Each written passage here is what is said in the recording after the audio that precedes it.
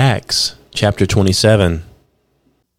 And when it was determined that we should sail into Italy, they delivered Paul and certain other prisoners unto one named Julius, a centurion of Augustus' band. And entering into a ship of Adramyttium, we launched, meaning to sail by the coasts of Asia. One Aristarchus, a Macedonian of Thessalonica, being with us. And the next day we touched at Sidon, and Julius courteously entreated Paul, and gave him liberty to go unto his friends to refresh himself. And when we had launched from thence, we sailed under Cyprus, because the winds were contrary. And when we had sailed over the sea of Cilicia and Pamphylia, we came to Myra, a city of Lycia. And there the centurion found a ship of Alexandria sailing into Italy, and he put us therein. And when we had sailed slowly many days, and scarce were come over against Cnidus, the wind not suffering us, we sailed under Crete over against Salmone. And hardly passing it, came into a place which is called the Fair Havens, nigh whereunto was the city of Lasea. Now when much time was spent, and when sailing was now dangerous, because the fast was now already past, Paul admonished them, and said unto them, Sirs, I perceive that this voyage will be hurt and much damage, not only of the lading and the ship, but also our lives. Nevertheless, the centurion believed the master and the owner of the ship more than those things which were spoken by Paul.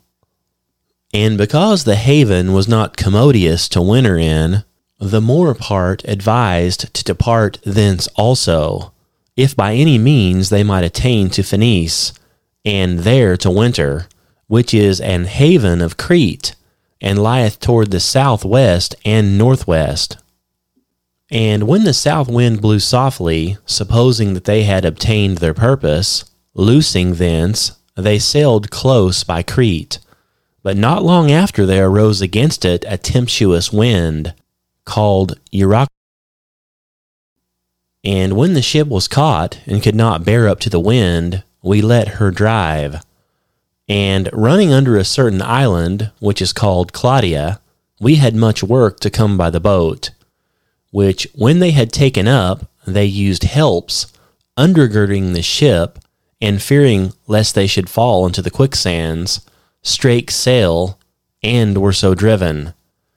And we being exceedingly tossed with a tempest, the next day they lightened the ship.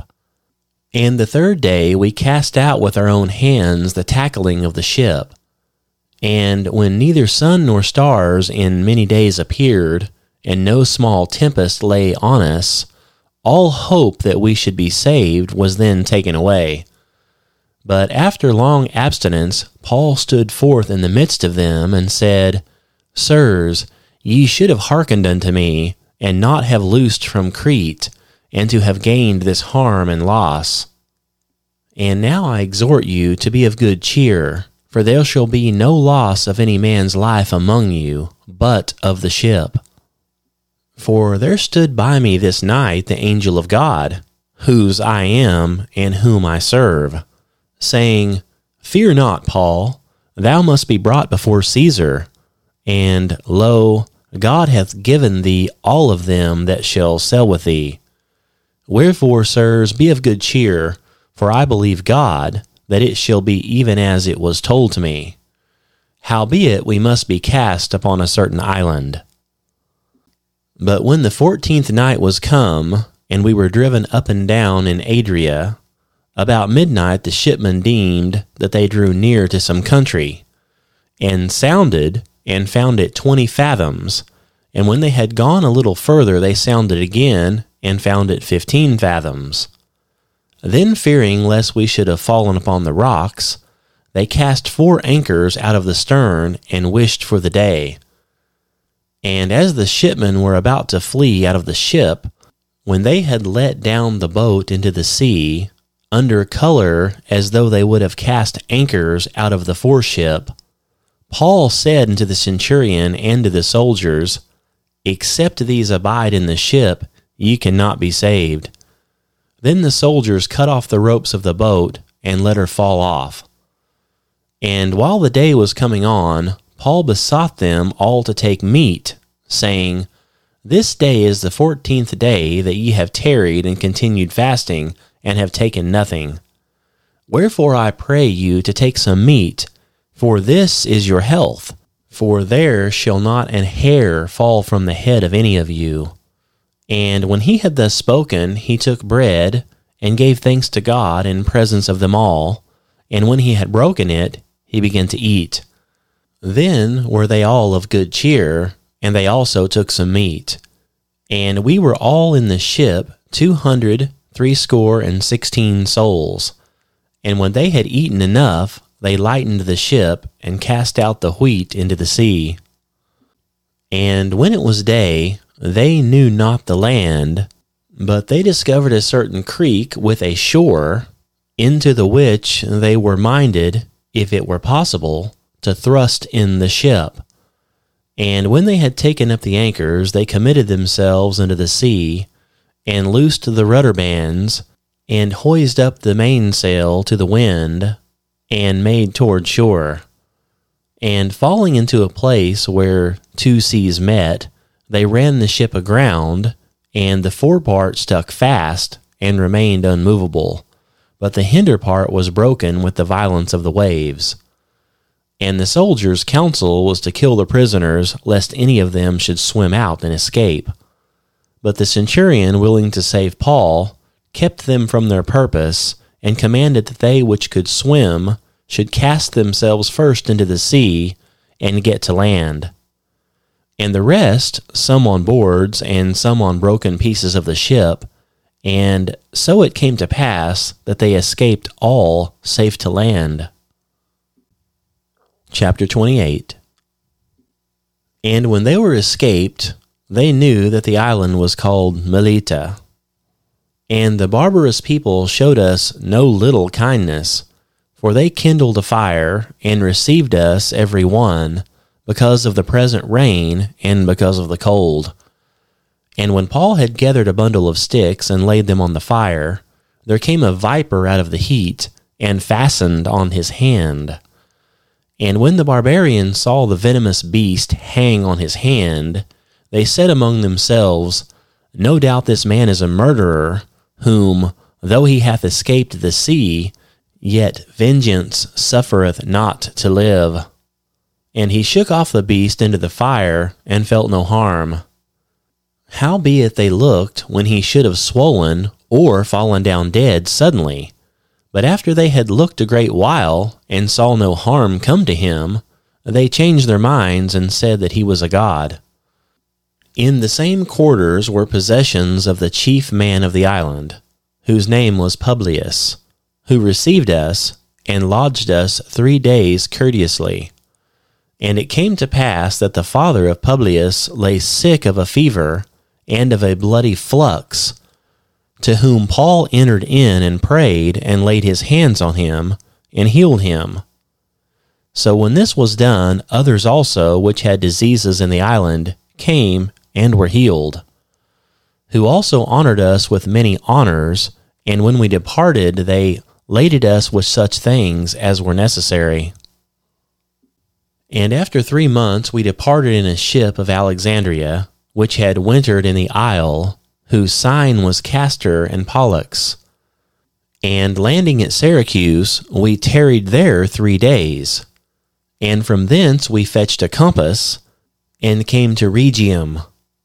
And after 1 day the south wind blew, and we came the next day to Puteoli, where we found brethren, and were desired to tarry with them 7 days, and so we went toward Rome.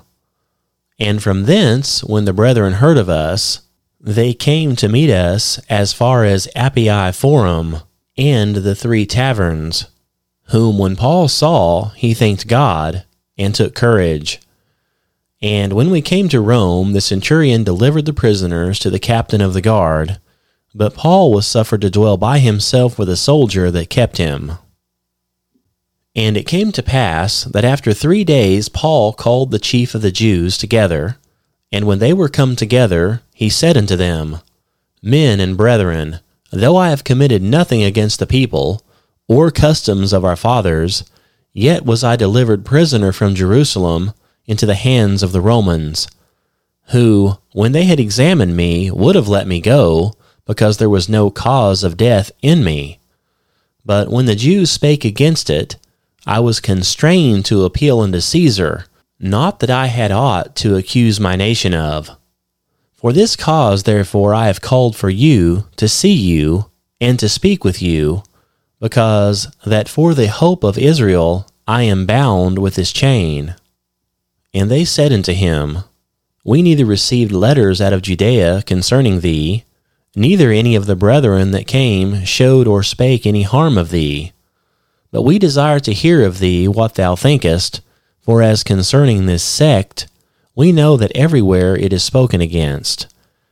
And when they had appointed him a day, there came many to him into his lodging, to whom he expounded and testified the kingdom of God, persuading them concerning Jesus, both out of the law of Moses and out of the prophets, from morning till evening. And some believed the things which were spoken, and some believed not.